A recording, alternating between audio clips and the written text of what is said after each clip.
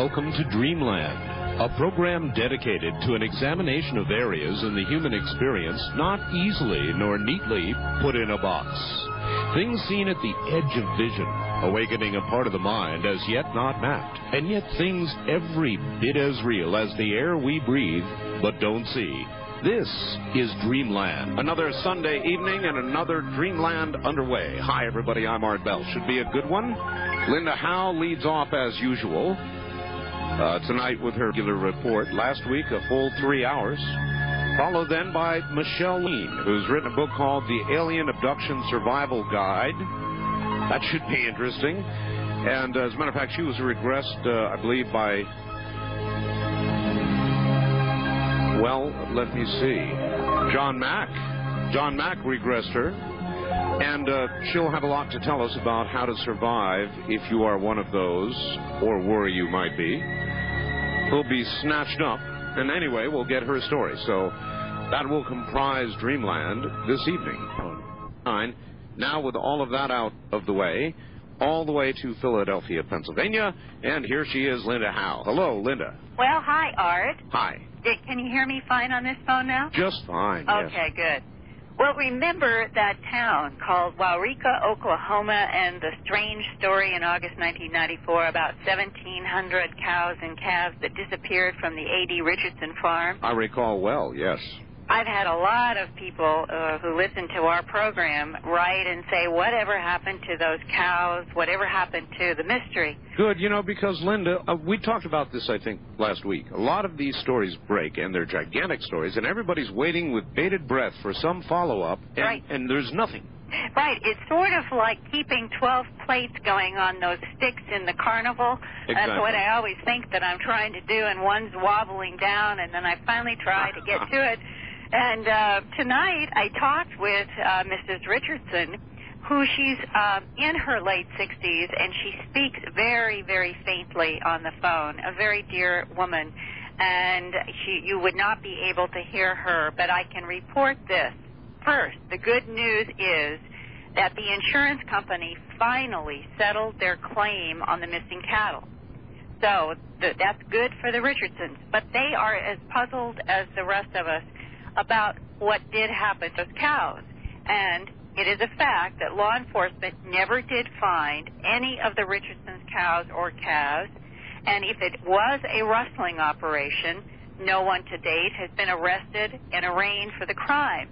Mrs. Richardson told me that she and her husband, who was born and raised in Waurika and who has ranched there since 1949, and that reinforces what the bank president told me, that he had known Mr. Richardson all of his life, that they had their pastures next to each other, that he knew that Mr. Richardson had never done anything that would be suggestive of, like, for example, getting some operation to take his cow so he could get insurance. It just doesn't add up into this story. And after talking with Mrs. Richardson, it's even, and I think, an impossible hypothesis. She and her husband came to the conclusion that the only thing they could figure out was that somebody came in the night with many semi-trailers and took the cattle all at once, and that would suggest an organized, something organized, even though no one has ever been found guilty of this. And when I asked her if anyone had talked about the possibility of UFOs taking the cattle, she said very quietly, "I've never heard of such a thing."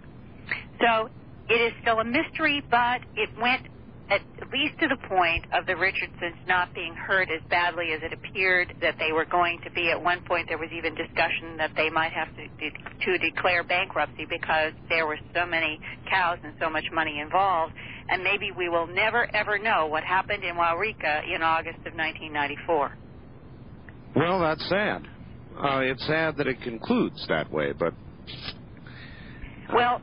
I mean, you would think 1,700 cattle, I mean, absolutely on this earth, right, couldn't disappear. I mean, they just couldn't. That's right. And we've had eyewitnesses who have described beams of light coming down around animals, single animals, and taking them up. And, of course, we're way out on the end of speculation to suggest this, even though it did come up, did something beam these animals up. But perhaps what the Richardsons are suggesting is that there was some kind of an organized and professional rustling operation that was able to get in there with semi-trucks and get the animals out of the pasture and then onto the road, maybe to a slaughterhouse, is the reason why they've never been found. But so everyone knows, it is a mystery that it appears now perhaps will never be solved. Well, I guess for insurance purposes and their livelihood, it had to get solved more or less in this way. Yep.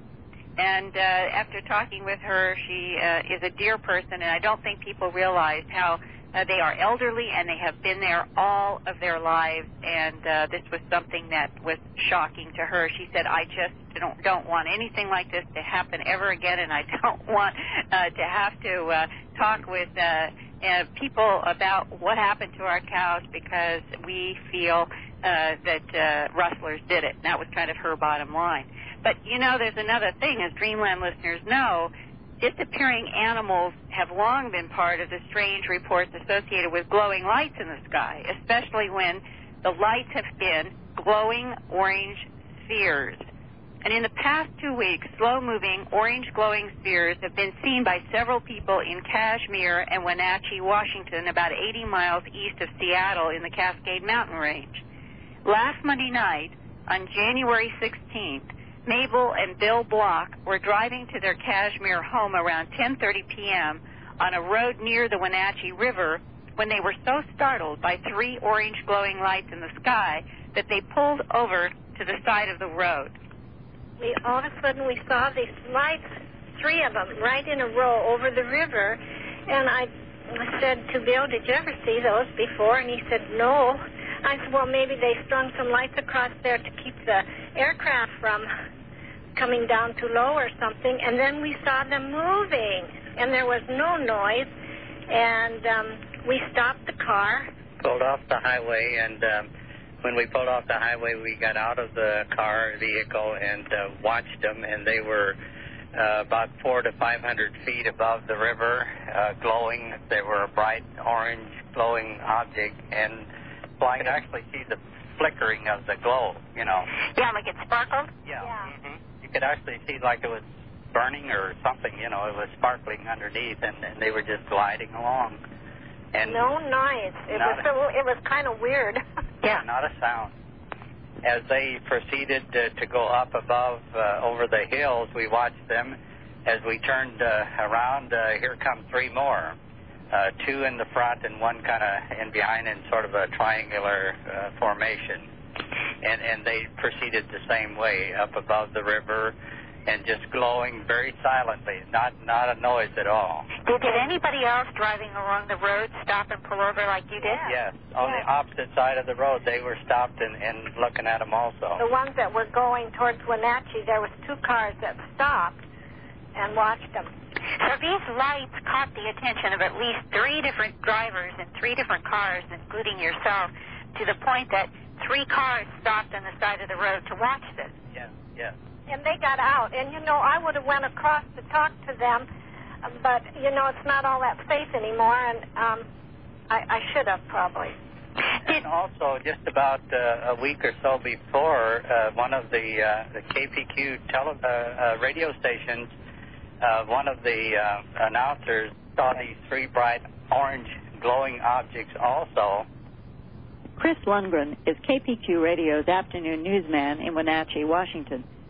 The week before, on January 8th, not far from Mr. and Mrs. Block's sighting, Mr. Lundgren saw orange glowing lights and reported them on the news. And in the sky, probably 300 to 400 feet up, under the cloud cover, were 3 gold, orange balls of light traveling very slowly north to south. And they were in a formation that reminded me of Orion's belt. A kind of a 1, 2, 3 formation. Meaning like a slanted line? Yeah, at a bit of an angle. So they were traveling, as I said, very slowly, north to south. Now, you were under the cloud cover. Any sound? No sound, none at all. They glowed fairly brightly, and unfortunately I didn't have a camera or binoculars or anything of that nature with me. So I stood there probably 6 or 7 minutes and watched these things float towards me, much, much slower than an aircraft would have. and stood there long enough to try to discount what they were. Well, I never could. They remained glowing orange-yellow balls of light. And after I determined that they were separate, because the one in the center of the three seemed to move a bit to the right and then would move a bit to the left. So they identify themselves as being individual objects. After probably a good 6 or 7 minutes, they just simply floated up into the cloud cover one at a time. Now, the local sheriff's office was contacted, and so was the National Weather Service, but so far those authorities have no explanation for these slow-moving, orange-glowing spheres in the night skies over Wenatchee and Kashmir, Washington. And, Art, I am reminded of a statement made to me by a deputy sheriff out in Elizabeth, Colorado, back in around 1980. He said that he made the association that when these red-orange glowing spheres of light showed up in the pastures, and that he and other deputies were ordered to go out to try to track whatever these phenomena were, that's when they had animal mutilation. And he said when the orange glowing balls went away, so did the mutilation.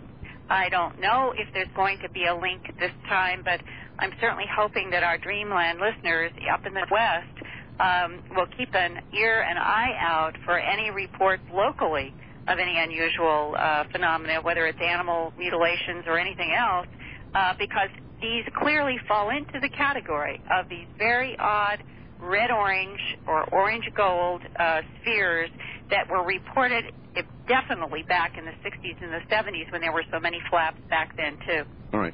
Well, this is going to seem weird to a lot of people, but I think the reason a lot of UFOs are not seen by people is because of a laughably simple reason. They don't look up. I'm really serious. You know, at night, if there's a light moving, then that might get your attention. But during the day, we mostly, if you think about it, Linda, look straight ahead. Yeah. You know, or the object of our attention, but rarely is it the sky. I mean, unless there's a big jet sound or you look up, you don't look up. So a lot of people don't see them because they don't look. Well, what is intriguing is whatever the block saw actually seemed to be in formation. 3 in a sort of triangular pattern. Yes. And then followed by 3 more. And that area up there, that Cascade Mountain range that has the... it's really wilderness in between areas that I've gotten reports, everything from Bigfoot to mutilations to lights on either side of that mountain range. Who knows what all is up there, but I sure would welcome hearing from any of our listeners who may have seen anything else, either like this report or the triangles or the rectangles or the discs or boomerangs or whatever else might be strange out there in the sky. All right, and to do that, they can get hold of you and or one of your publications. All right. Well, let's start with my address is Post Office Box 538, and that's in Huntingdon Valley, Pennsylvania, and the zip code is 19006. My fax number is area code 215-491-9840. And the email address is lmh333@aol.com.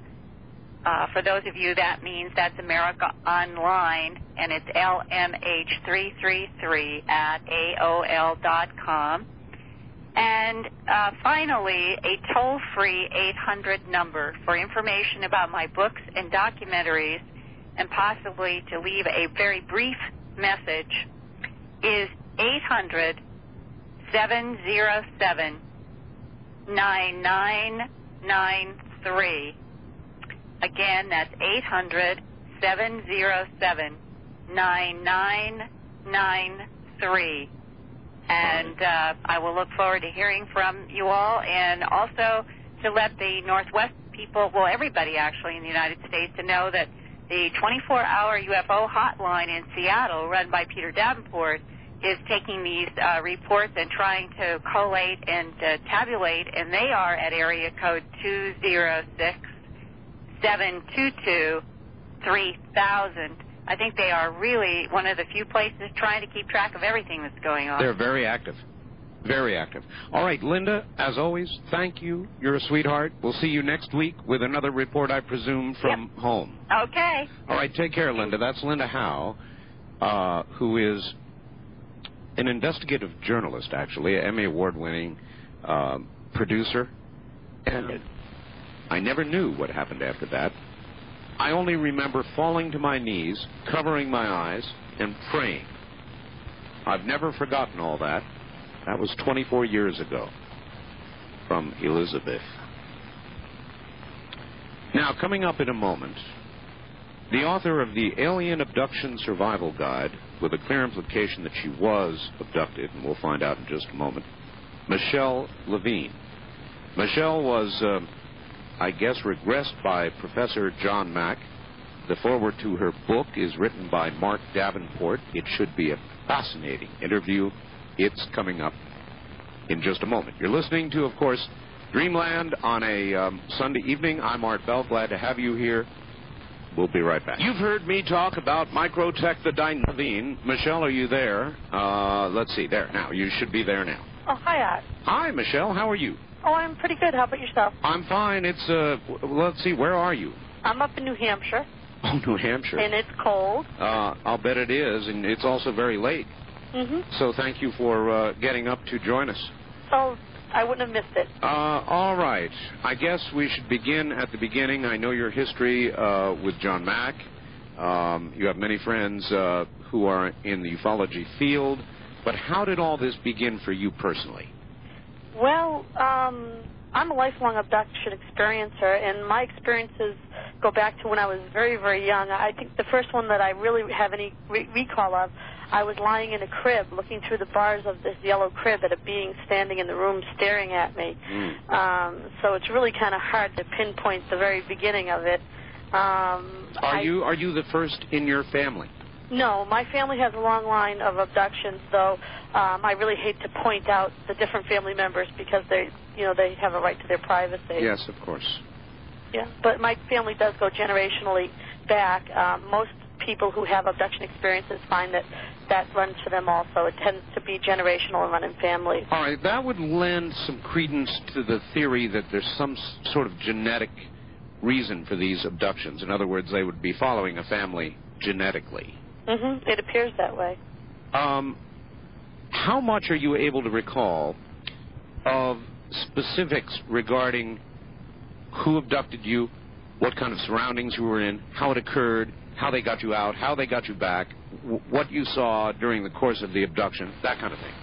Well, actually, I was really surprised to find out when I started making connections with other abductees that I had more conscious recall than a lot of people. I'm not sure why that is. Maybe it's because I've been keeping journals of this type of stuff since I was about 16. I know. It's like remembering a dream when you wake up. If you don't write it down, it's gone in an hour or less. Yeah, it really can be that way. And so if you get in the habit of writing things down, you tend to remember them better. And also, details tend to fill in as you start writing, and you say, wait a minute, I remember this led to that. All right. So give me your best recollection and as much detail, because that's what everybody craves. How does it happen? How do they get you out? What do they do to you? What are your surroundings like? In other words, give me your most vivid recollection. Oh, gee, that is really a stuffed question, if you will, because a lot of my recollections deal with things that aren't considered standard when you look at the average UFO story, the average abduction story. Yeah, but I'm not after that. I'm after your story. Okay. Let me think.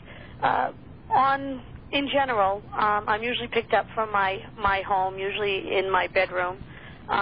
Generally, I'm woken up somehow. Sometimes they like to pull my hair or say my name, and I wake up and I find that the room has. Usually there's a bluish, almost like a electric powder blue. I know it's hard to explain the color. Light in the room, and are you married, Michelle? Yes, I am. I mean, this is a lot to be going on. Where is your husband? Well, generally, sometimes he is taking part in this, but most of the time he's lying there on the bed and he's totally oblivious to what's going on. He's put in a very deep state of sleep, and So, and that's very common, actually, for people who have abduction experiences, to have a loved one or a roommate or whatever, to be totally oblivious of what's happening to the person, to the abductee. Well, I'll tell you, if I woke up and somebody was pulling my hair to wake me up and it wasn't the one next to me, I just don't know what I'd do. I guess because it began early for you, you could tolerate it. But I don't see how the average person could maintain sanity. Well, you know, the thing is at one point, it sounds, where I am now in my understanding and in my experiences, it makes it sound like it was always easy, but it really wasn't. I went through periods of being terrified of what's going on, of not understanding why this was happening to me or how this was happening to me. I had periods in my life where I was so terrified to even open my eyes at night, because if I woke up in the middle of the night, I thought to myself, my God, they're here, and I would close my eyes really tight and hope that nothing happens. And, you know, so it does, you know, I have run the gambit of emotions. Right now in my life, I'm not afraid of my encounters, and I'm not afraid of my visitors, if you will. So when I'm woken up by them, it's almost like I expect it. You know, after it happens to you so long, and there are methods to learn to get over that startle reflex. And once you practice those methods and you conquer the startle reflex, then when they come to you, it's not as frightening. You're prepared for it. All right. I remember how Peter Pan got out his window. How'd you get out? How do they get you from point A, your bedroom, to point B, I presume, their craft? Well, generally there's usually a beam of light coming from the craft. And I can't say that I remember this every single time I'm picked up, but I do remember it quite often. The craft is usually somewhere around the area. The beam of light that comes into the room attaches to the craft, and when you step into the beam of light, you just sort of float towards it, and you float relatively quickly. You pass through solid objects, and I know that's hard to believe, but you just pass right through walls and windows, and you appear in the craft, standing on a piece of the seems to close up underneath you. You know, you listened to Linda Howe, I'm sure, who was on the air prior to yourself.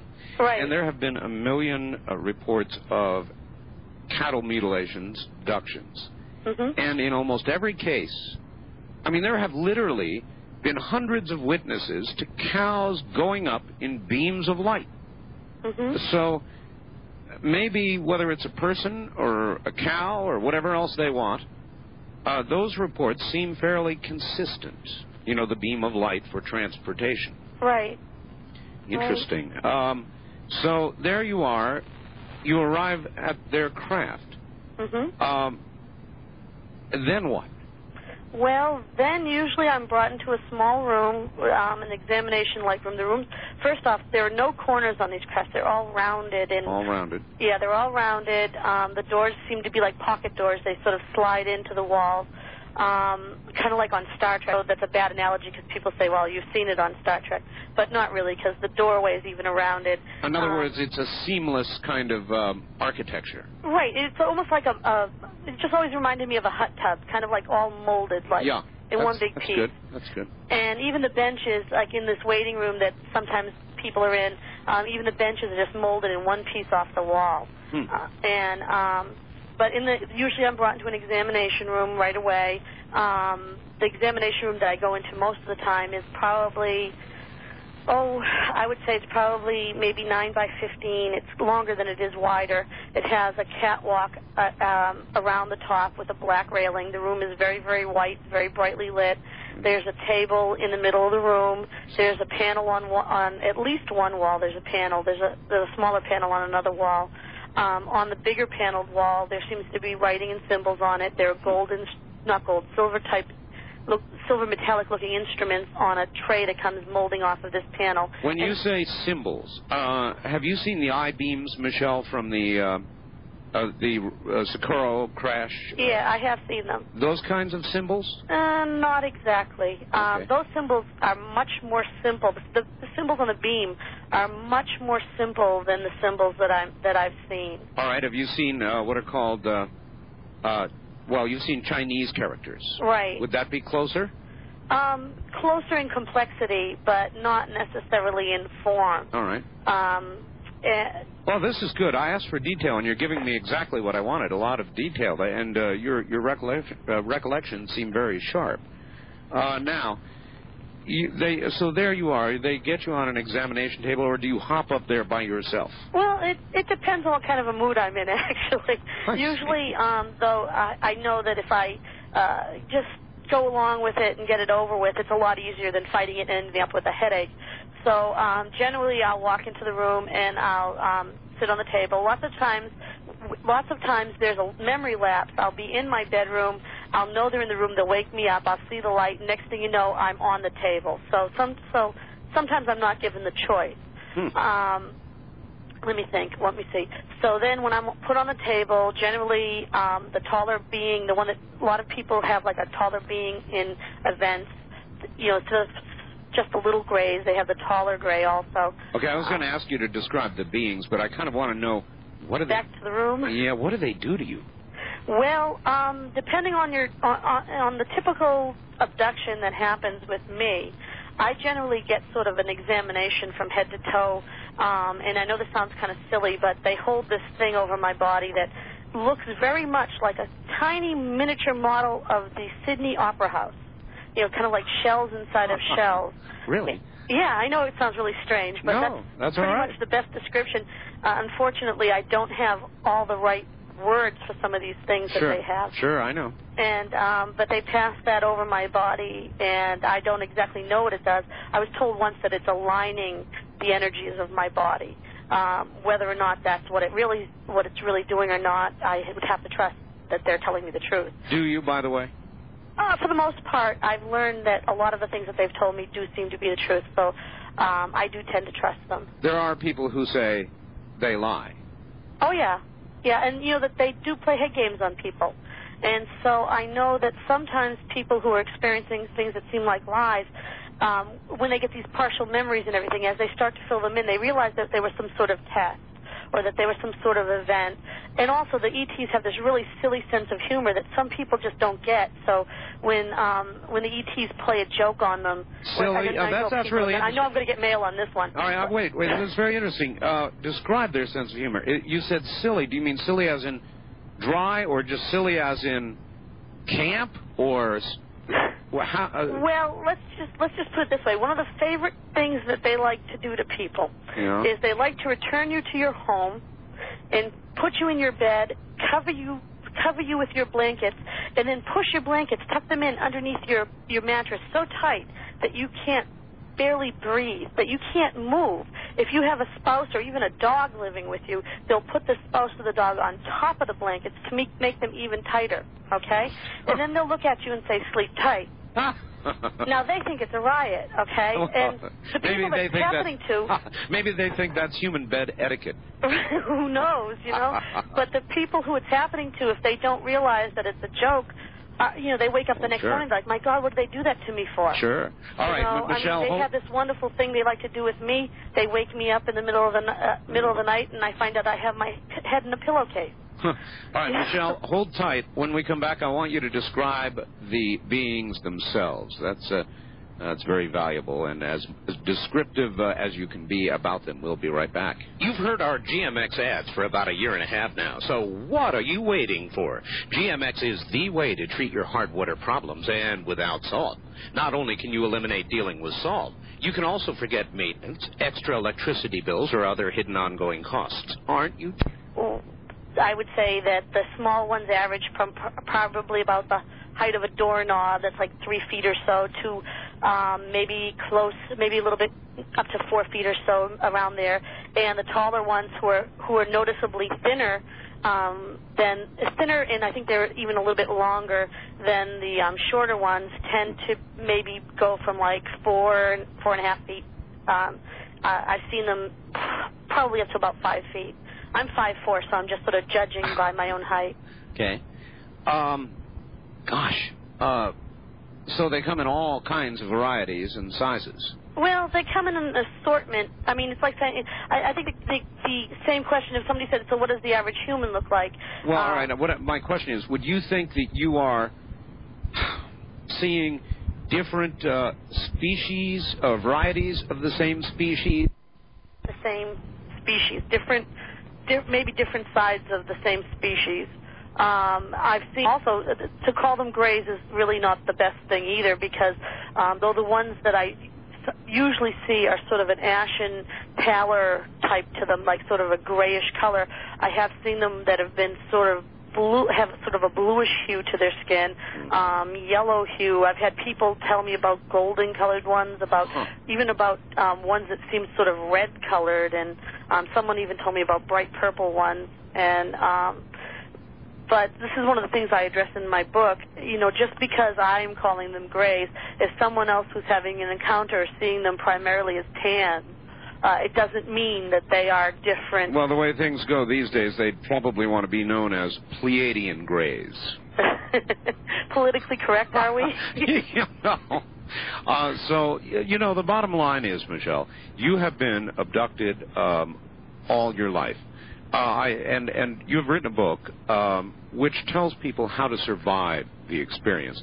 And that's really what I want to get to, and I'm sure it's really what you want to get to, because there are a lot of people out there, Michelle, they call me all the time, they claim they're abducted, and a lot of them are absolutely terrified. I take it that you can relieve some of that fear. I would hope so. Or help them be comfortable with it. Or maybe even help them prevent it. That's a question I don't want you to answer just yet. I'll ask it when we come back. Okay. Stay right there and rest. We'll be back to you after the news, which comes next on most of these affiliates. And then more of Michelle LaVigne and how to survive an alien abduction. Stay right there.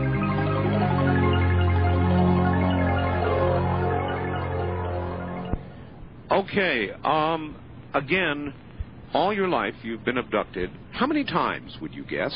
Would you put a number to it? Oh, it would be really hard to put a number to it, probably in the hundreds. Oh, that's a lot. Yeah, my abductions, different times in my life, I went through periods of having very intense, very close abductions to having abductions that were sparser. When I was in my early 20s, my abductions seemed to be maybe 4 or 5 times a year, and then towards my late 20s, they started speeding up to sometimes it's night after night after night after night, and other times I might not have encounters for months. What do you know about what they want with you? Well, that's a really difficult question, because there seems to be an awful lot. One side of the abduction phenomenon that very few people touch on and that you seldom ever see in the media is that there is a part of the abduction phenomenon that is beyond the medical testing. There's actually a community set up in the ET environment where abductees interact with other abductees in sometimes there are classes, lectures. You mean like abductee support groups? Kind of like that, only also sort of like a UFO high is the way I kind of put it, where people are taught things, they interact with other humans and other ETs, and so a lot of my abductions have a lot to do with this experience beyond the medical experiences. A lot of times when I'm picked up, I'm asked to teach classes where I have a group of people and I'm teaching them one concept or another. Other times when after a medical exam I may be asked to attend a lecture or something. So there seems to be an awful lot of learning going on and an awful lot of teaching going on. The ETs seem to really... Well, okay, hold it. If there's a lot of learning and a lot of teaching, then you ought to be able to more or less answer my question, and that is, what do they want with this? Well, it seems that somehow, if you believe everything that's going on, if you believe now, and I want to qualify this by saying I know some abductees who are even experiencing this who think it's all some sort of head game. Personally, I don't. Personally, I think there's something to it. It seems that the ETs somehow are here because the Earth is going to go through some changes very soon. We're talking some sort of consciousness raising, and they are somehow going to take part in this and are assisting us in order to prepare us for this. You know, but that's about the last thing I wanted to hear you say. Well, you know, that is one of the things that's coming up in a lot of these classes. A lot of these classes are being taught about you know, the nature of eternity and things like that. There also seems to be some sort of, like you mentioned before, some sort of genetic purpose in all of this. I know people who really believe that somehow the ETs are going to conquer our world and replace our human race with the ET race. I don't think that they're going to do that if they are in the way these people believe they are, because they could have done it very efficiently and a lot earlier than they are. But it could be, and I do have a feeling that maybe there is some sort of intermixing going on that is eventually going to create a race that isn't exactly us but isn't exactly them. Well, the traditional theory, I believe, is that they have weakened themselves genetically, their entire genetic pool, and they need us to strengthen that. Right. Is that the one you tend to believe? Well, I think that that's a piece of it. I think that there are so many pieces to this puzzle that none of us are getting all the pieces, because if any one of us had all the pieces, we would have put this together already. That's a good point.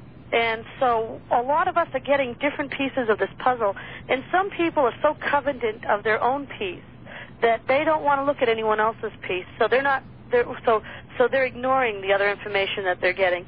As a matter of fact, this was an issue for me recently when I took over as editor of Contact Forum magazine. The contact in Contact Forum was an issue for me. What is contact? What denotes contact? Being a physical abductee, being a person who has had physical interaction with non-human intelligence, not just Greys, but with other or seemingly other races. I can qualify that one too. Having these contacts, it's easy for me to say contact is walking on a spaceship, touching an alien, talking to an alien. This is contact. That's okay? Oh, yes. But there are other pieces to this puzzle, pieces that I have no concept of understanding and that I could not explain to you, pieces that I haven't even heard of yet. I mean, there are phenomena. Look at Linda with the cattle mutilation. There's a piece of the puzzle nobody likes to look at. I know. Okay, especially abductees. They say, God, if they're doing that to cattle, could they do that to me? Okay. Have they ever? According to Linda, and I just interviewed her for Contact Forum last month. No. I meant no. you. I meant you. Have they ever physically hurt you? Physically, they have done things to me that have caused me pain, but I have not had any long-lasting effects. You sound like my dentist. No. How much pain? Enough pain that I've been in tears. Often, though, I found that when if they're doing something that hurts me, if I tell them they're doing something that hurts me, if I tell them this hurts, they stop the pain. They might not stop the procedure, but they do something to numb me from not feeling the pain. Well, that's better than my dentist most times. All right.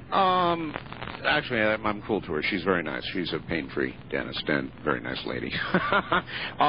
Look, it's always good to be nice to your dentist because you're going to have to go back. Oh, well, that's well said, yes. All right.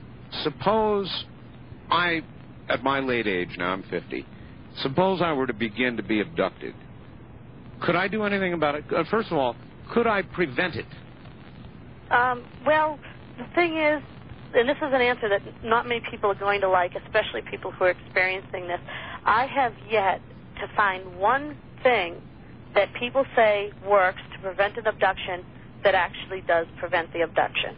Okay? I've heard of a million things. Run video recorders all night. The people I know who've tried that have sleptwalked in the middle of the night and shut off their video recorders. Yeah. I know people who, or the video recorder mysteriously unplugs itself, or the battery runs dead. You know, I know people who believe that you leave a TV on, they can't bother you. You sleep with an amethyst around your neck, they can't touch you. You put salt on your windowsills, they can't get by it. I mean, I've heard all of them, and I've tried several of them. Oh, you have? And at some points, I've tried them even just to see if they've worked. Do you know what I'm saying? Yes. Like I had a dear friend who insisted, absolutely insisted, that she knew how to stop abductions, that if you hummed on this certain key, I believe it was the A above middle C, and if you hummed on that certain key, there was no way that they could touch you. Okay, that somehow it changed the frequency of their bodies and they couldn't get near you. Well, I take it you tried it. Oh, yes, I tried it, and I found that... Did it appeal to their silly sense of humor? Well, I found that if you hum for a half hour, you get a sore, dry throat. You know, and it doesn't stop an abduction. But subjectively, in subjective reality, it may have worked for someone in the past. Say someone has been picked up by aliens, and they're on an examining table, and they start humming on this note, and the ETs are becoming annoyed because this person just won't stop this annoying sound, and stun them. And the person is put out cold, and so the last thing they remember is lying on this table humming. The next thing they remember, they're lying in their bed. They have no conscious memory of what transpired in the middle. They don't remember. Well, I don't know if that's good or bad. Maybe the moral of that story is it's good not to annoy an alien. I don't know. I don't know. Maybe it was good to annoy them in his case because he might have been very pleased that the next thing he remembered was being home. So in his subconscious reality, maybe humming worked. All right. I'm going to ask you now a serious question. I've been joking around a lot, but for somebody who's being abducted, if it can't be prevented, and it sounds like your answer said there's really no way that you found, then what advice do you give to an abductee? How do they survive the experience? Well, the first thing they have to realize is that they don't have to be a victim. Okay? Many times when you find out this is happening to you, especially if you get involved with the media blitz and a lot of the scary stuff that they put on TV and things, right away you say to yourself, oh my God, I'm a victim. I'm being used. I'm being abused. How can I stop this? And that's very natural, okay? But the next step of feeling victimized is saying, oh, I can't do anything to stop this, and you start to have a low self-esteem. First thing you have to do is say, I don't have to be a victim anymore. The next thing that you have to do is you have to start taking control of your situation. It's very important, and I know that some people are going to say this sounds silly. I know, but I've got to stop you already. That sounds so touchy-feely to say, I don't have to be a victim. But if you cannot stop the abductions, then you are going to be a continuing victim of abduction. Well, granted that is that, okay? But you have to take the next step. The one step alone doesn't work, okay? And that's why if it were just that one step, I could have put out a pamphlet, not a book. Yeah, okay. All right, so I am not a victim. Okay, and then the next thing you have to do is you have to start understanding that your emotions are going to run in cycles, okay? And you have to start understanding your cycles of emotions. I'm trying to nutshell this for you very quickly. Sure. You have to try to take control of your fear in the times when you're fearful, so that in the times when you're because these things run in cycles, the times when you're not feeling as anxious, you can do yourself some good. That's the time when you start to work on things. And this might sound silly to some, but you have to resolve in your mind that you're going to talk to the alien, okay, or to the whatever they are. I hate to use the word alien in the pure sense of the word, because who knows if they're extraterrestrial, extratemporal, or whatever. Okay. You want to use the word beings. It doesn't matter. Beings. So you've got to communicate with them. This is done. You obviously have done it. Is it done mentally, or I take it is done with telepathy? It can be done either way. I mean, if you talk, they can hear you. You can think to them. Obviously, it usually starts with telepathy, because when you wake up to find these beings standing in your room, if you don't startle, which is a common human response is to startle, and this is pickup anxiety. Most people actually fear that moment of pickup. Do you know how many abductees say to me, if they knocked on the door, maybe I go, but why do they have to take me like this, okay? So when they get you in that position where they startle you, the best thing you're probably going to be able to do is to think to them, okay, let's talk, or use some sort of words to open a dialogue. Do they speak back to us in aloud? Well, actually, it's not common, but it does happen.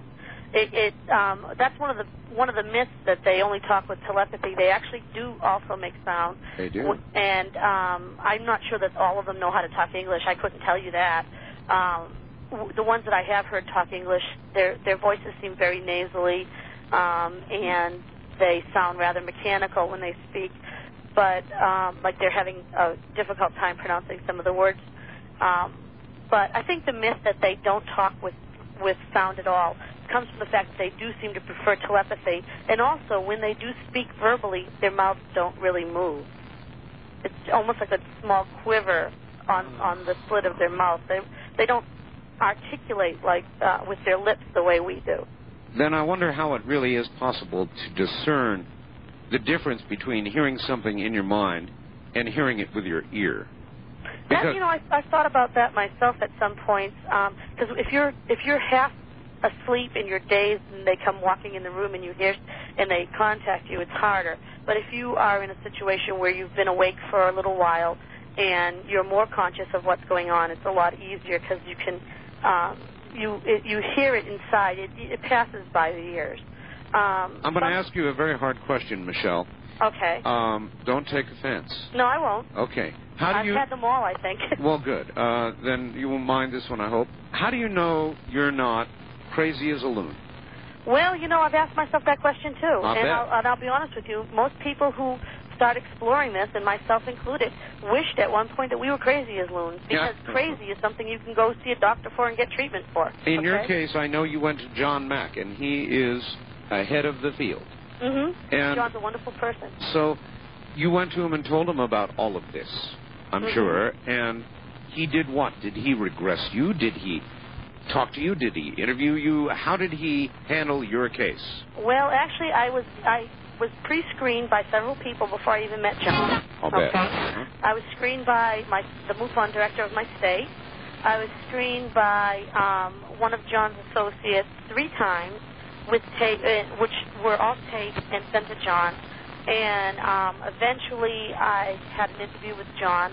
And during that interview was when he decided that we should probably work on a regression. He had asked me to bring a list of maybe 3 or 4 questions that I had that he could probably hit on during the regression, and I brought him a list of 51. So I was a little anxious at that time. But I'd like to go back to your question about how do I know that I'm not crazy. Sure. There are physical things that happen automatically wake up in someone else's clothing.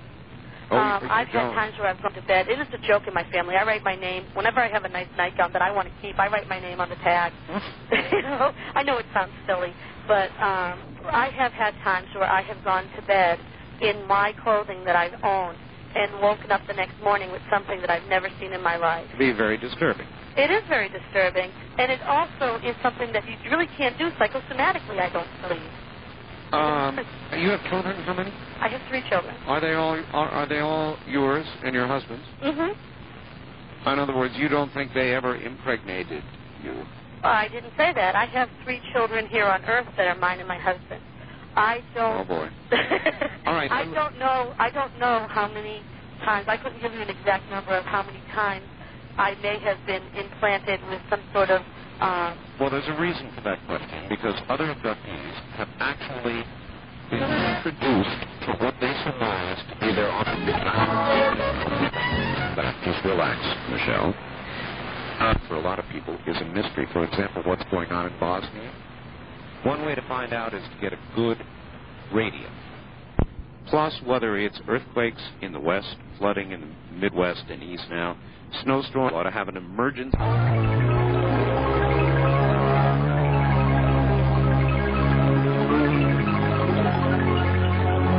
From the Kingdom of Nod, you're hearing Dreamland with Art Bell. To participate in the program, call toll-free 1-800-618-8255.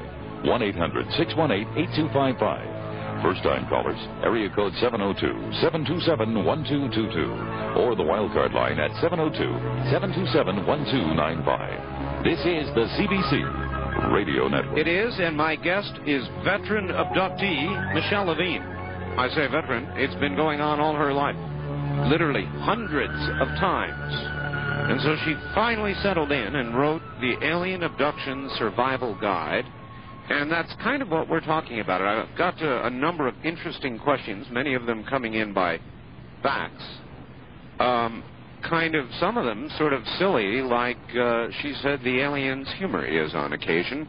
At least I consider them that way, but we will nevertheless ask them in a moment. How many of you remember a time, LaVigne? You are a veteran, aren't you? I guess so. I guess so. All right. these are kind of silly questions. I wouldn't think to ask, but two of my faxers have. Michelle, what if you wanted to be abducted? What if you've never been abducted, you feel left out, you want the scientific adventure, you want the thrill, the scare? Is there any way to actually go about inviting abduction? I really couldn't tell you. I never really had to give it much thought, to be honest with you, and I don't really know anyone who has found a way, aside from the occasional people who happen to be in the wrong place at the wrong time, if you will. It seems that abductees generally are from genetic lines of abductees, or sometimes people who marry into a genetic line that has abductions going on with it will start being abducted by association. Has it ever been an official cause for divorce that you know of? Officially, I don't know. I don't know if it would be actually officially, but I have seen some marriages break up over it. I can imagine, actually. And I've also seen some marriages actually make it through the struggle and come out better on the other side. All right. Could you ask your guest, this is a tough one, if she's ever bothered to document for the rest of it something along the line of, say, proof of alien existence, possibly videotaping the event, proof of her abductions, like grabbing some sort of instrument from the examining table, and, it really, if it's true, is the most important story the human race will ever realize. So it is, it's a good question. Have you ever tried to grab something or obtain good, hard proof? Or do you have it? Actually, I don't. I have in the past tried to do things like that, and I never got away with it.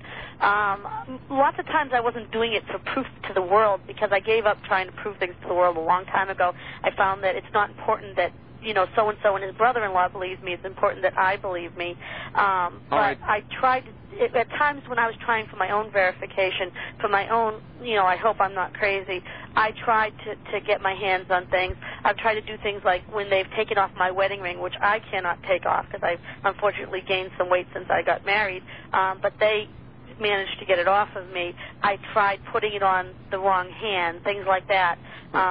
They have a wonderful way of playing games with people where they will tell you, you can have this piece of metal, or you can have this book, or you can have this whatever. This like this metal doesn't exist on your planet. You can take it home to Earth, and you're going to be the one who's going to prove to the world that we exist. Now you're talking. Yeah, and they'll do that to people, and then the person usually is just so excited. I'm going to be the one, and I'm going to show the world, and I finally have proof. And then right before they bring you home, they tell you, well, I'm sorry, plans have changed. We can't let you do this, and they take it away from them. You see, there you are. There you are, Michelle. William Safire would say that probably makes them a bunch of congenital liars. Yeah, and the interesting thing about this particular scenario is that generally they'll bring the piece back to the person and say to the person, I changed my mind, you can have it again. And they'll keep doing this back and forth until the person finally says, forget it, I don't even want to see that thing, get it away from me, okay? And until they really frustrate the person. And sometimes, these head games don't always make sense. I'll admit that. I know that when I've asked about them, usually I get an answer like, you have to know deception when you see it, or things like that. All right. Whether or not those answers are valid, it's hard to say. Often we get answers like, you know the answer to that, and that's very frustrating. That's more frustrating than the games themselves. Yeah, it really sounds like they do play a lot of games. All right, well, you ask your guest, and I don't know why after what I just heard, but what exactly the aliens have told her about our future and what part they will take in it. Now, that is a very big question, and again, that's another question where I find that either your experiences are such that you believe it, or your experiences are such that you say, well, this is ridiculous and I'm not going to believe it. And abductees do differ on whether or not they believe the messages that they're given by the ETs. In general, the ETs do have a habit of showing people, reaction test, if you will, showing people visions of incredible Earth disasters, changes, catastrophes, and recently, though, interestingly enough, when I was younger, many abductees were shown visions of nuclear war, over and over and over again. They would make you practice. They would put you in a scenario where you actually thought that you were in this nuclear war and you were trying to get away and you were trying to be safe, or they would show you the world blowing up and always reminded me of the Gary Larson cartoon with the aliens on the moon going, ooh, because the world's all covered in mushroom clouds. But they would show you these terrible visions of horrible things happening to the Earth. And lately, in the last 4 or 5 years, the nuclear disaster stuff has sort of shifted from nuclear war to nuclear accidents, sort of like an earthquake happening near a nuclear power plant and there's radiation and fallout and all this stuff. There's a lot of theories as to why they're showing us this stuff. I know that different researchers have different theories on it, and different abductees have different theories on it. It seems that they're preparing us for something. Either that or trying to show us something that can and should be avoided, or maybe it can somehow be avoided after all, at least up until this moment, no massive nuclear war. Right, but then again, if they really wanted to do that, why aren't they showing this to the political leaders? Oh, but we don't know if they're not showing it to the political leaders, because if they were abducted, they're not going to come forward with it. But still, the abductees tend to have what I call the be prepared reaction sort of built into them because of these visions. Well, anybody who has control over nuclear weapons should have such dreams. Michelle, let us begin taking a few phone calls. Sure. All right, everybody. For Michelle, the only number not given out is our East of the Rockies number, which is 1-800-825-5033. 1-800-825-5033, East of the Rockies. Let us proceed. West of the Rockies, you're on the air with Michelle LaVigne. Hi. Hi, Art. This is Bonnie from Clear Lake. Hello, Bonnie. I like your guest. I'd like to ask her, when you ask her about her kids, I'd like to know why she doesn't definitively get some DNA tests and prove, whether they belong to her and her husband. All right. Well, and if she has a particular blood type, I'd like to know. All right. Well, I did ask definitively whether they were the children of yourself and your husband. You said yes. So I don't feel inclined to probe beyond that. I don't care whether you've had blood tests or not. But I would like to know what I meant to ask some time ago, and that was whether you have ever seen a child that you believe may have been yours. In the ET's company, I assume you mean. That's correct. Yes. I have been shown children, several of different ages, off and on. I've been told to hold an infant, and I was told that it was mine, and it was clear that the infant wasn't completely human. Several times I've had a child, I would say probably about 4 or 5 years old, led out to me, and I was told that the child was mine. I know that one time when I did ask, because I have memories of having procedures that people call fetal extractions done, I finally asked Hitar, who is one of the great I named, that's the name I have for him, Hitar. I asked him how many children I do have in their presence, and this was 3 years ago. He told me 63. I don't know. I can honestly tell you, I don't have any memory of 63 children. So I don't know if... Nobody would want a memory of that. No. Not unless you were doing your income taxes. Yeah, good luck on that claim. Listen, what did Professor John Mack, because he is so well respected, and people are probably sitting out there right now saying, "Ooh, what a crackpot." But Professor Mack is anything but at Harvard, and he extensively regressed you and interviewed you. What did he conclude? I honestly don't know if John has made any definite conclusions. I know that he is still looking into the subject. He's doing some very fascinating work in South Africa right now. No, I mean about your regressions, your stories. Did you get the impression he believed you or thought you a crackpot? I mean, you got through all his screeners. Oh, yeah, and through the regression, and I keep in touch with John to this day. I attend his support group meetings. I work with Pierre. I send them an awful lot of referrals. I speak to them on the phone often. I went to their Christmas party. He really doesn't treat me like I'm a crackpot. He treats me with respect. He asks me, when he has different things. As a matter of fact, the film of some interviews he did in South Africa, he asked me to view them. I have to qualify that by saying not just me. There were several people there, but I feel that John has always treated me with respect, and that if I were a crackpot in John's eyes, that he probably would have let me go the way of several other people who have come into his company. You know? I'm sure. All right. With that in mind. But honestly, at this point, I'm so beyond the point of worrying if people think I'm a crackpot or not. I understand. You know, so. No, I'm trying to ask what I know would be in the in the mind of the people in the audience. Okay. And it's been with you all your life. They're just introduced to you tonight. Right. On the wild card line, you're on the air with Michelle LaVigne. Hi. Hi, this is Mark in Honolulu, and I'm on the line with the IRC people. And one of the questions we'd like to know is what kind of changes in Michelle's spirituality has occurred from the beginning to now relevant to her experiences. All right, it's a good question, and let's even expand it. Are you of any specific religion, Michelle? Not any longer. I was raised Catholic, and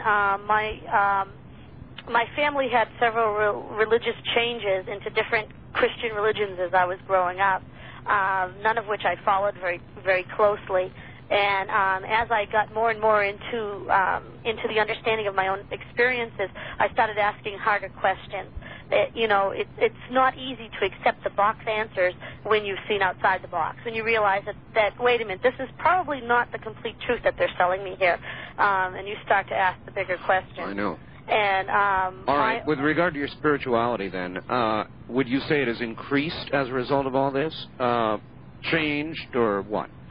My spiritual life has grown in incredible dimensions as part of the ongoing experience that I'm having, not only with the ETs who I perceive as small and gray, but also with other ETs who seem very humanoid. And I think what happens is that when you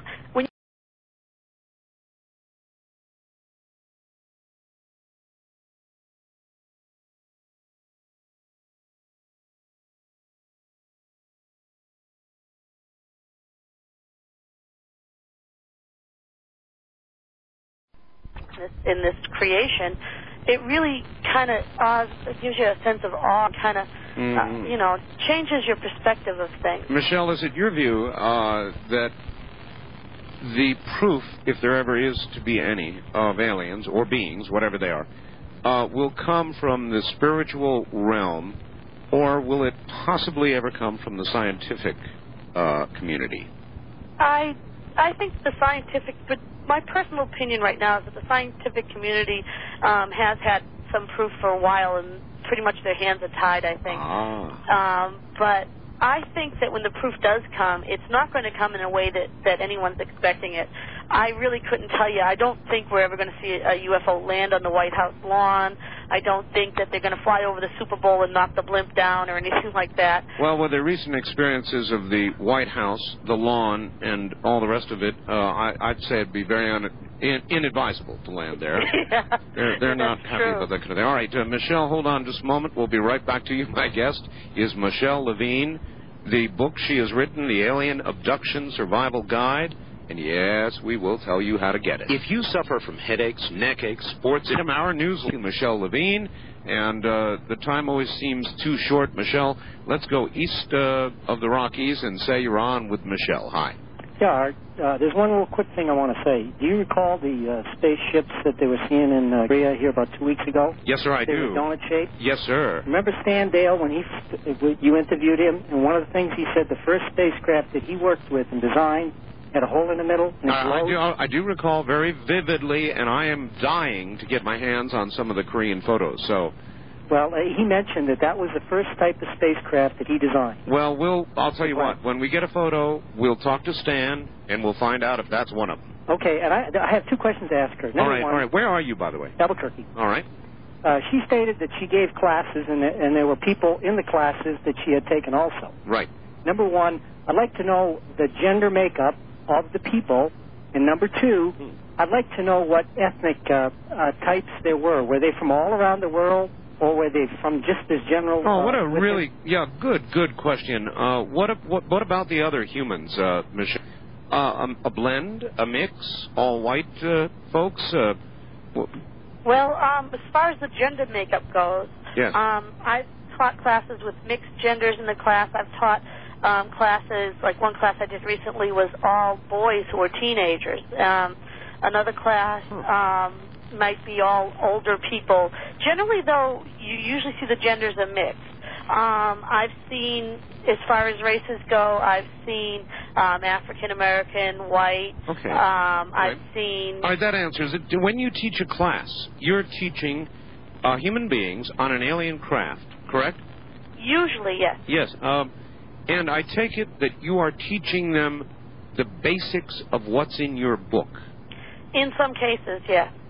The idea is behind coping with their abduction experiences, between getting control of their fear, getting control of their anger, how to maintain the sense of control, how to relieve the stress and things like that.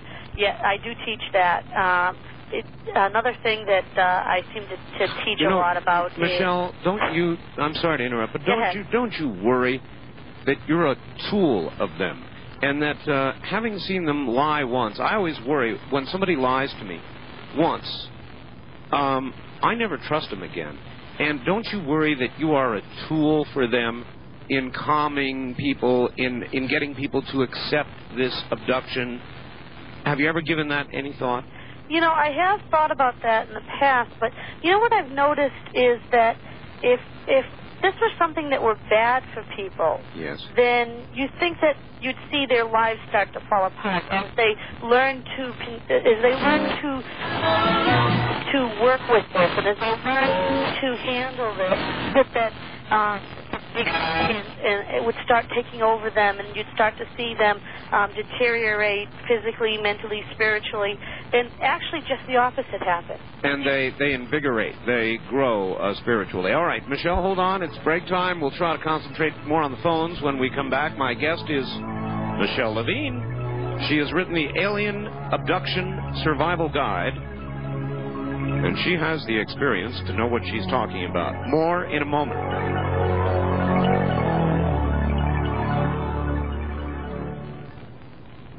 Solar power.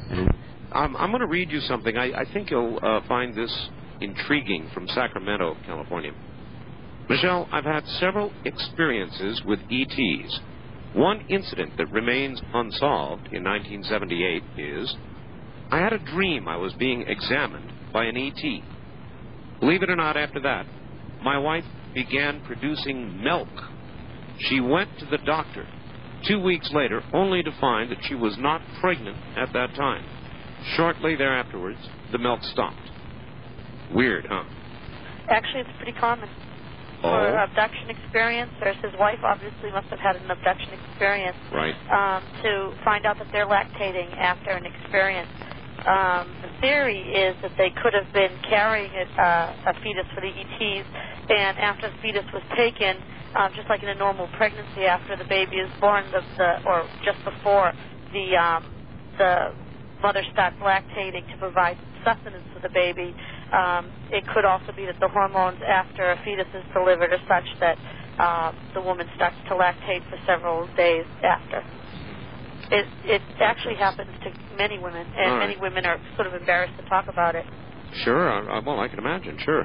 East of the Rockies, you're on the air with Michelle LaVigne. Where are you calling from, please? Nashville. Nashville. All right. Good. Yes, I'd like to ask Michelle. Michelle, how long were you gone? Pretty much the same amount of time. I got two questions. All right. All right. Were you gone pretty much the same amount of time every time, or was it different amounts of time? Well, it really varies from time to time. It's hard to say when you're sleeping, you know. I mean, if I go to bed at 10 o'clock or whatever, and I get up at 6 the next morning, and I had an event during the night, I really probably wouldn't be aware of how long I was gone, whether it was 1 hour, 2 hours, 3 hours, whatever. Or whether the time spent there was relevant to the time spent away. That's a very good point. Often the time isn't relevant to the time spent away. Other times when I was a child, I had missing time where my parents had actually called the police looking for me and a cousin of mine and a cousin's friend who had all gone to play together, the three of us. We were playing in the backyard of this cousin's friend. It was morning. It was about 10 in the morning. We were playing rolling around the grass and sitting there. And I remember hearing silence. And I know that sounds strange, but it just got so silent that it made your ears feel funny. Looking up and seeing this silvery craft coming towards us. And the next thing you know, I'm looking at a dark night sky, and it was past 8:30 that night, and we had been gone the whole time. All right, caller. Okay, would you do me a favor? Yeah. Okay, and this is not necessarily a credibility question, but then again, it may be. It's just how everybody takes it. But would you hum me A above high C? All right. Yeah, it's sure. cold, I probably couldn't hum the A above high C very well. When I had been doing it, I have a piano. When I had been doing it, I practiced for several days against the piano. As a matter of fact, when I actually was trying and it didn't work, I changed the pitch of the key a couple of times in case I am stone deaf or something, or tone deaf, I think it is. Tone deaf, there we go. Yeah. It's a good point, and I guess you wouldn't really have any way of knowing for sure whether you had it right. Right. Going a half tone up, a half tone down from it. But really, I did practice with the piano, hitting the piano and listening to the sound of the piano and matching it and everything. And it was a lot of trouble to go through to test this particular theory, but it's something that you do. You get obsessed with these little things. You want to find out, and... All right. Let's go west of the Rockies. You're on the air with Michelle LaVigne. Hello. Oh, hello. Good evening, Mr. Bell, and to you and your guest. Where are you? I am down here in the San Joaquin Valley, Fresno, California. Okay. And KMJ via, the Big 580. You bet. Okay, if I can make a couple of quick comments and a question for your guest. Yes. Okay, I've had the experience, I wouldn't say it was an abduction. This is approximately 2.5 years ago. I had the experience of being elevated and then turned on my side and examined by somebody or something with an instrument that was shaped like a gun, or thereof, and they shot something through my abdomen. And that was the end of that dream. And then second, here last year, Miss LaVigne, I saw an object. It was rather large. It was triangular shaped with elevated wings.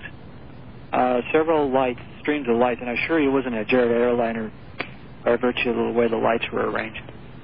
Now, prior to this, about a week prior to this is during Labor Day weekend or before or after, twice I had the experience. I was in a deep sleep, and then all of a sudden I started to awake with a sensation of being scanned with an electronic device, and upon waking up, it seemed like when I started to awake or open my eyes, I saw like a large metallic, well, not a large, but a long, slender metallic object that disappeared in front of me. All right, I would say you're a candidate for regression. He's definitely a candidate for more study. I think he should document these things and write them down. He should, regression isn't something you should rush into. That's something you really should. Well, that brings us to another good point. Michelle, is it good for all people to know what they've gone through, or would you say in a lot of cases it's frankly better they don't know? Well, some people don't have the urge to know, okay? And, sometimes you know that there's a person who's an experiencer. They may have something that leads you to believe that they're an experiencer, but they don't really have that burning to know. And it's not really good to push them at that point. Hypnotherapy isn't a piece of cake. It isn't easy by any means, and it isn't something that's a lot of fun. And it isn't something that's necessary for a lot of people either. All right, we'll leave it at that. First-time caller line, you're on the air with Michelle LaVigne. Hello. Hello, thank you. Where are you? Hello? Yes, where are you, sir? In Chris in Seminole, Florida. All right. First of all, I have a question, and then I have a comment or a suggestion. First of all, I should not ask a leading question, therefore I'll ask it in this way, Michelle. What types of physical symptoms or physical phenomena have occurred on you after being told you were pregnant? I guess you were told. All right, turn your radio off for us while she's answering that. Go ahead, Michelle. Well, sometimes there aren't a lot of physical symptoms. Generally, I've skipped periods for months at a time. I've had, not to sound too graphic, but I've had swollen, sore breasts. I've not necessarily had morning sickness or anything like that that I really can recall. Generally, the symptoms are more bloating. I've actually, towards the end of this, which generally goes about 2 to 3 months only, I've actually felt movement.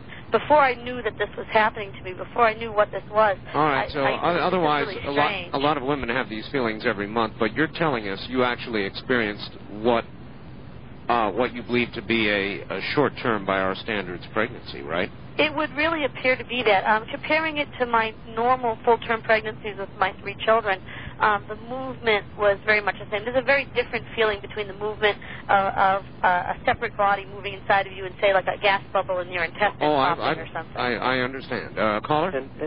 Yes, and also, was there anything in the vicinity of your belly button? All right. No, I know that a lot of women do have the needle marks in and around their belly button. I don't seem to get those. Good. I wouldn't want those, and that would make the experience very unpleasant. East of the Rockies, you're on the air with Michelle LaVigne. Where are you calling from, please? I'm calling from Madison, Wisconsin. Yes, sir. I just had a thought that just occurred to me the other day, and I don't know if it's really a brilliant thought or comment, but I just thought I'd ask your guest. A lot of the scientists say that when they investigate the possibility of alien life on other planets, they just go from a real scientific point of view and check atmospheric conditions to see if the weather, the climate there is suitable for somebody to live. And they always seem to compare it to us. Isn't that kind of an arrogant way to approach things when you may want to consider that there might possibly be alien life that could live in a climate that, say, is 300 below zero, or 400 degrees above zero or something like that? All right. A fair question. Scientists the other day announced, Michelle, they found 2 planets 35 light years from here that they believe can sustain or are capable of sustaining life. However, these planets are larger than Jupiter. That would mean the kind of life they would sustain would have to be... well, it's hard for us to imagine, and should that life ever come here, it'd be like Superman coming from Krypton. In other words, they would be so dense, so strong, probably so short, they'd be horrors. But, you're assuming then in this question that these beings that we're encountering are indeed from another planet. We don't really know that, and they aren't really telling anyone. I mean, they could be extra-dimensional. They've alluded to that fact. There have been abductions that have sort of alluded to that fact. They could be extra-temporal. They could be from another time. They could be from another reality that we don't know, a parallel universe. As far as I know, they really haven't sat anyone down and said, hey, guys, as far as this question goes, this is where we're from. I know that they've pointed to stars to people and said, well, this is our star or that's our star. But as far as that goes... But they lie. Well, they could be. And as a matter of fact, in my own personal time that this happened, I was in a room. There were stars all over the room. Not just on the walls. These were like little lights hanging in the sky. It's sort of like a 3-dimensional type of effect in this room. Right. And I said to Hitar, so which place are you from? And he said to me, well, can you pick out the one that Earth is around? And, of course, I couldn't. I'm looking at all these lights, little blue ones, little orange ones. Not having an astronomy background, you I'm looking at these things. They were pretty, but they didn't mean anything to me. I said no, and then he said, so what difference does it make? I could point to any of these, and it wouldn't make any difference to you because you don't have a starting point. He had a good point, and we'll be right back to you, Michelle. Michelle LaVigne, experienced abductee. All right, let's rock I'm so awake. Yeah, that's right. It's getting late. First-time caller line. You're on the air with Michelle LaVigne. Hello, Art. Hi, where are you? This is Ed. I'm from San Diego. Hi, Ed. Hi, nice to get through to you. I have a couple questions, actually just one major theme for Michelle, who, actually, I think, Michelle, you there? Yeah, I'm here. Hi. You're one of the most amazing abductee people I've heard interviewed yet. You seem to have, quite a clear picture of this whole thing. So, you described kind of a collegial atmosphere among, people, supposedly humans, that you ran into in your experiences, right? Mm-hmm. Have you ever, in some cases, yes. Have you ever met and talked to these people? Yes, actually, this is the really neat part that you don't see in the media either. It's amazing how many people this happens to, and it's not just me. There's a lot of people that this is happening to, particularly at things like UFO conventions or whatever, where where people tend to congregate who are into this subject, they bump into people and they recognize them. Often they might not recognize how come they recognize them until later, but on a regular basis, people do bump into people who they recognize, and they know where they recognize them from. They remember events. They can talk about this. And this is something that you're not going to see very much on TV. As a matter of fact, I had something recently happen to me just last week where a person who lives in Michigan, and I'm in New Hampshire, who I know through mail, I had an event. I came home from an event, and I had a very conscious memory of talking to this person there. And we talked about a relatively silly subject. It was something that would stick out in your mind, but it's not something that you would normally talk to someone about. Michelle and caller, hold on. You know, that is so interesting because it seems to me that's the road to proof.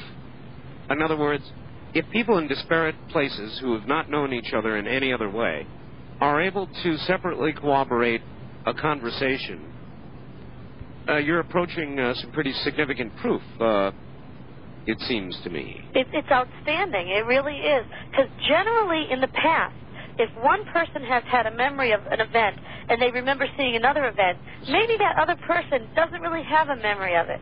But what we're seeing more and more recently, and I don't know if it's that people are, or that the ETs are allowing people to have more control, or that people are learning to control this more, or maybe people are reading the book and they're starting to understand. Plug. No, but seriously. Oh, we'll get the plug in. Don't worry. The caller. We don't have much time, and I think the caller had another question. Okay. My only question was, I think you covered it pretty much all, except I'm just curious to know if this has actually happened to you personally. You've actually met people that you have been an abductee with. No, the answer is yes. Completely stunning. Last week, like I said, I had this particularly odd conversation with this person. I came home. I'm in the habit of writing in my journal, so I wrote down what we talked about in my journal, and then I picked up my email. And in my email, I got a letter from this person saying to me, you know, I saw you last night, and this is what we talked about. Do you remember? And I was totally elated by it. I was so excited by it because it was a two-way conversation, and we came home. Both of us went in our separate directions, her to Michigan, me to New Hampshire, and we recalled it. That is amazing. All right, look, we're at the bottom of the hour again, so we'll do your book plug. The email address is Mickey, M-I-C-K-K-E-E, 2 K's, 2 E's, at AOL.com. All right, you better do that again, slowly. M-I-C-K-K-E-E, at AOL.com. And if the mailbox is full there, which happens very occasionally, but I do get an awful lot of mail there. You will now. I have a second address. All right, we'll have to give that out after the break here at the bottom of the hour. Stay right there. You all good evening, or good morning, as this show airs later. My guest is Michelle LaVigne, and she has been abducted all her life. She has written a book about it. We're going to get a pencil and paper. We're going to be repeating an email address for you, and we're going to tell you how you can get a copy of her book in just one moment. You hear to Michelle LaVigne, and Michelle, let's get the information kind of stuff out of the way first. Your other email address is? Okay, it's the same beginning, Mickey, M-I-C-K-K-E-E, at TIAC.net, TIAC.net. Well, that's hard. Yeah, the AOL one is the one that gets picked up the most often. Yeah. But once in a while, it does tend to get filled up. So. I know about that. All right. Now, you have written a book. It is a summation of how to deal with being abducted. It's called The Alien Abduction Survival Guide by Michelle LaVigne, with a foreword by Mark Davenport and all the rest of it. It's very nice. It's got drawings in it. And one of them, as a matter of fact, is going to make me ask a question here in a moment. But how do they get your book? Well, it is available in bookstores. It can be ordered, but the quickest and most direct way to get it is to order it directly from the publisher. That's Wildflower Press, and they have an 800 number, which is 1-800-366-0264, or you can get it off the internet from Wildflower Press, at Blue Water Publishing, or Blue Water P, which is Blue Water Publishing, all one word, BLUEWATERP.com / what do they call that thing? Tilde? I'll tell you, you're better off not doing this, dear. Okay. No one's going to get it. All right. The 800 number is the best shot. Repeat the 800 number. Okay. The 800 number is 1-800-366-0264. All right, good. A lot of, or if not most of the drawings that you have put in your book that depict human beings depict naked human beings, naked women. And I can't... You make it sound like it's really a nasty picture. No. No. As a matter of fact, they're very well-formed naked women. That wasn't where I was going with this. I was going even a little further. You talk of children that have come from you, and certainly other abductees that have the same sort of story to tell. Is impregnation always, do you think, an antiseptic sort of medical procedure, or is there ever sex involved? Well, first off, I'd like to separate the nakedness from the sex, okay, because there is sex involved in some of the procedures. Often abductees have their clothes removed, but it's not like orgy time, okay? It doesn't really connect. I mean, if you're naked and scared, you're not going to be... naked and sensual. Right, exactly. A lot of times abductees do find clothing or have clothing, where I hate to say issued to them, but a lot of times people who are in this environment are wearing sort of these kind of one-piece moo type, long T-shirt type things. So they don't issue belts and stockings? No, and generally a lot of the sex that... now that is the question. When you say sex, you mean sex as we understand it?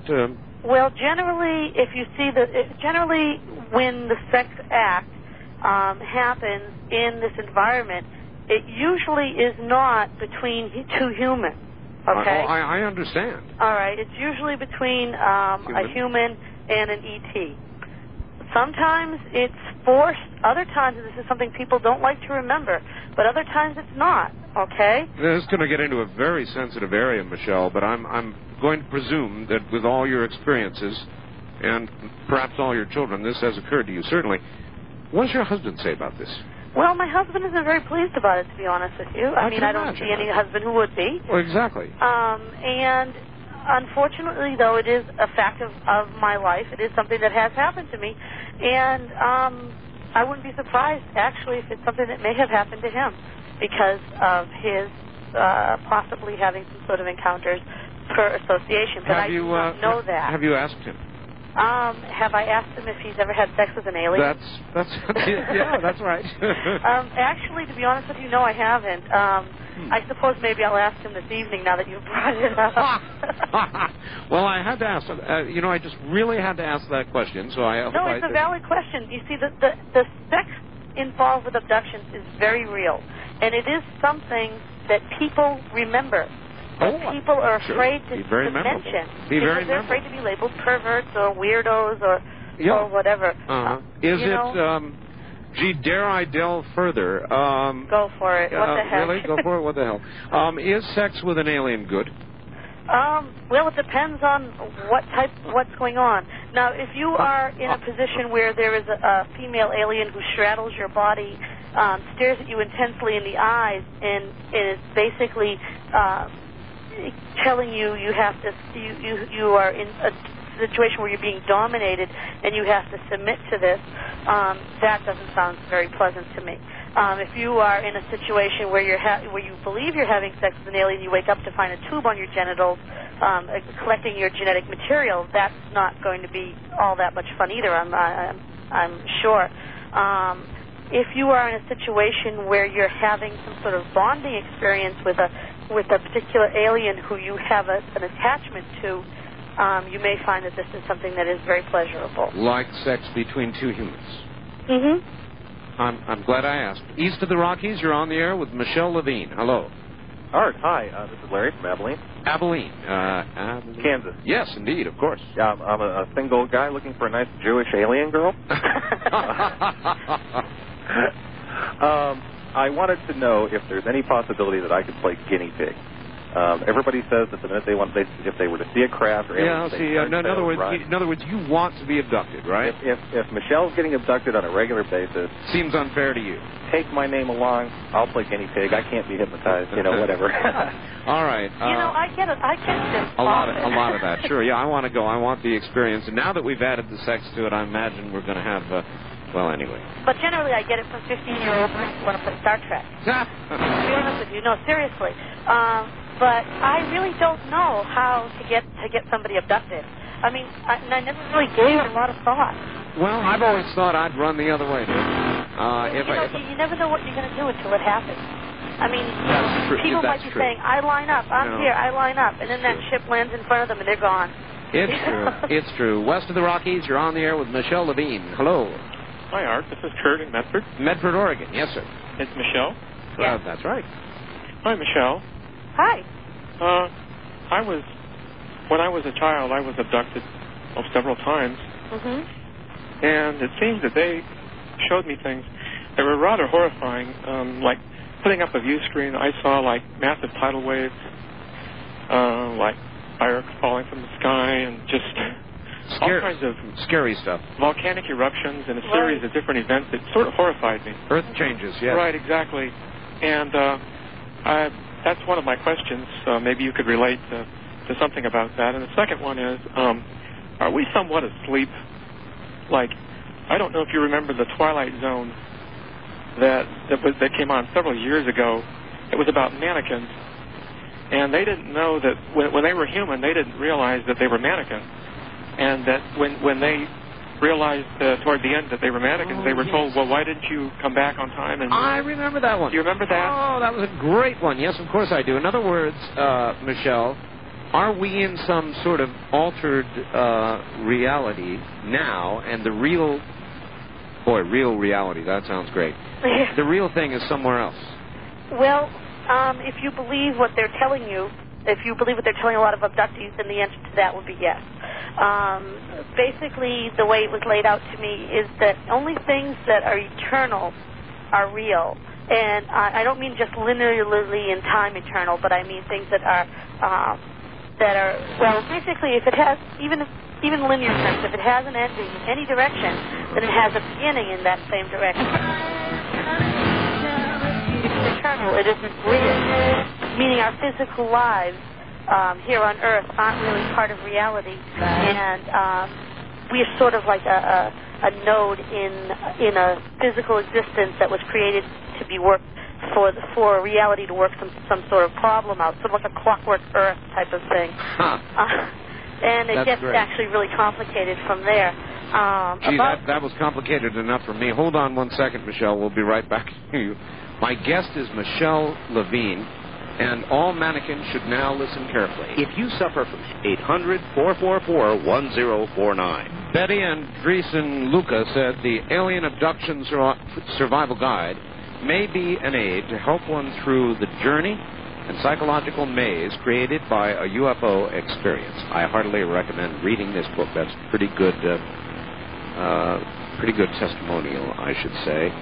And it's from Wildflower Press, and I'm going to let you give the number one more time. What is the number, Michelle? It's 1-800-366-0264. Okay. Back to the phones. West of the Rockies, you're on the air with Michelle LaVigne. Hi.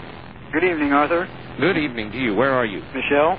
This is Mitch, the Magic Christian in Ventura, California. Uh-huh. I have a couple of questions, and I'll take my answer on the air. All right. Yes, Michelle, have you ever been in contact with anyone from the scientific or medical or military from the federal government of the United States? All right. That's number one. All right, then halt there. Okay. Have you? Has anybody from the government contacted you? No, not that I know of. I mean, I have some friends who are very conspiracy-minded and wonder if some of the friends I have may be military plants. But to my knowledge, no one from the government has contacted. All right. That's surprising. Number two, in your conversations with your fellow abductees and what you call the ET environment. Have you ever found any what you might have perceived to be as Holy Spirit-filled, Bible-believing children of the King, Jesus Christ? All right, thanks. That's why he calls himself the Magic Christian. He is indeed a born-again type. And it is, actually, it's a very interesting question. Of those in the community, those that you rub elbows with, are there generally many Christians, or is the group eventually bereft of them? Well, I think that that there's a very wide assortment of people, and many of the people have very strong Christian beliefs. My beliefs tend to be Christian in nature, but not church religious. No, I understand. You know what I mean? Yeah. The question, Michelle, went to others. In other words, right. Well, I don't really take surveys when I'm there. I don't ask people, so do you believe in the Lord Jesus? That's I mean, this is not the questions that are coming into my mind when I'm interacting with these people. I'm with you. I just thought I'd clarify it, and you did. East of the Rockies, you're on the air with Michelle LaVigne. Hello. Hello, Art. Yes. This is Mark from Dwight, Illinois on SATCOM. Yes, sir. Yes, Michelle, I have two quick questions. Sure. You mentioned that you asked these aliens some big questions. Could you elaborate on that? I believe it was about our past or religion or whatever. Excuse me, I didn't hear the question. Okay, he said you asked some big questions about our past, our future, or religion. Some big questions. He asked, would you elaborate? Well, I'm not exactly sure that I said I asked, but I do get volunteered an awful lot of information about things like the nature of the universe, the nature of God, and it's really hard to elaborate in a even in a half-hour segment, never mind a 10-minute segment or something about what this all means. And to be honest with you, a lot of it, a lot of people would say, well, I'm not sure if I'm going to believe that. It's one of those things that's very hard to explain in short term. And I would say I'm not even sure you should believe it based on some of the rest of what you've told us. Not because you're fibbing to us, but because they seem to fib. Caller, you had a second question. And, yes, one more. And have you ever sensed any real sensitivity during these alien encounters? Or do they come across like typical HMO physicians? Yeah, that's a good one. Yeah, actually, that's one of the big myths out there. One of the biggest myths out there, that they have absolutely no feelings, that they're little robotic little guys that kind of do their own thing and could give a damn if you live or die. And the truth is, if you're lying on a table screaming in horror, or they know that if they give you even an inch to move, you're going to scratch their eyes out. Yep. They're probably going to ignore you and just go about their duties very robotically and just kind of, just kind of do their work. But once you open a dialogue with them, and once you start interacting with them and talking with them, you find that they do have emotions, they do have feelings. Sometimes they express things differently than we would. Like I mentioned before, they have a sense of humor that I don't think many of us would find incredibly funny. Right. I mean, it's definitely not Monty Python, but they do have these emotions, and there is this side of them that you don't experience until you've broken this fear and open a dialogue. Look, if there's somebody out there, and there are many, being abducted, who have not read your book or, can't get your book or whatever, right. And in a sentence or paragraph, you had to advise them, what would you tell them? In a sentence, or a paragraph.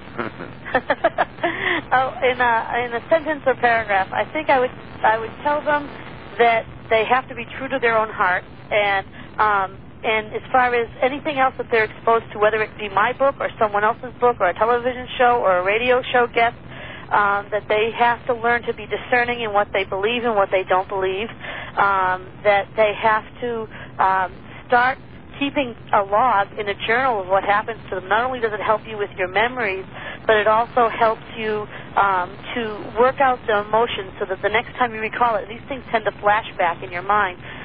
The emotions won't hit you as hard. You have to start taking control. You have to start saying, okay, I realize this is happening to me and I can't stop it from happening. So how am I going to not only live with it, but I have to learn to cope with it. I have to try to turn it around and be my own boss here. Well, as I said to you at the beginning of the program, a lot of that sounds touchy-feely, but if the true fact is that you're going to be abducted and there's nothing you can do about it, you might as well, I suppose, learn to accept it and be psychologically sound with it. And, Michelle, we're out of time. It went by really fast. Well, it always does. Yeah, I didn't even mention Contact Forum or ISCNI. I know. But listen, you've been a sweetheart, and we'll have you back. And I appreciate your staying up this late and, being with us. So what can I say? Thank you. It was a lot of fun, Art. I'm glad I did it. Michelle, thank you, and look out for your mailbox. It's going to be good. Yeah, I know. See you later. Thank you, Art. Bye-bye. Take care. That's it, folks. We are out of time. Again, my special edition book, 1-800-864-7991. From an area near Dreamland in the Pacific Southwest. I'm Art Bell. Actually, the high desert. Good night. This has been Dreamland, a program dedicated to an examination of areas in the human experience not easily nor neatly put in a box. Things seen at the edge of vision, awakening a part of the mind as yet not mapped. Yet things every bit as real as the air we breathe but don't see. Please join us again next week at this time for Dreamland.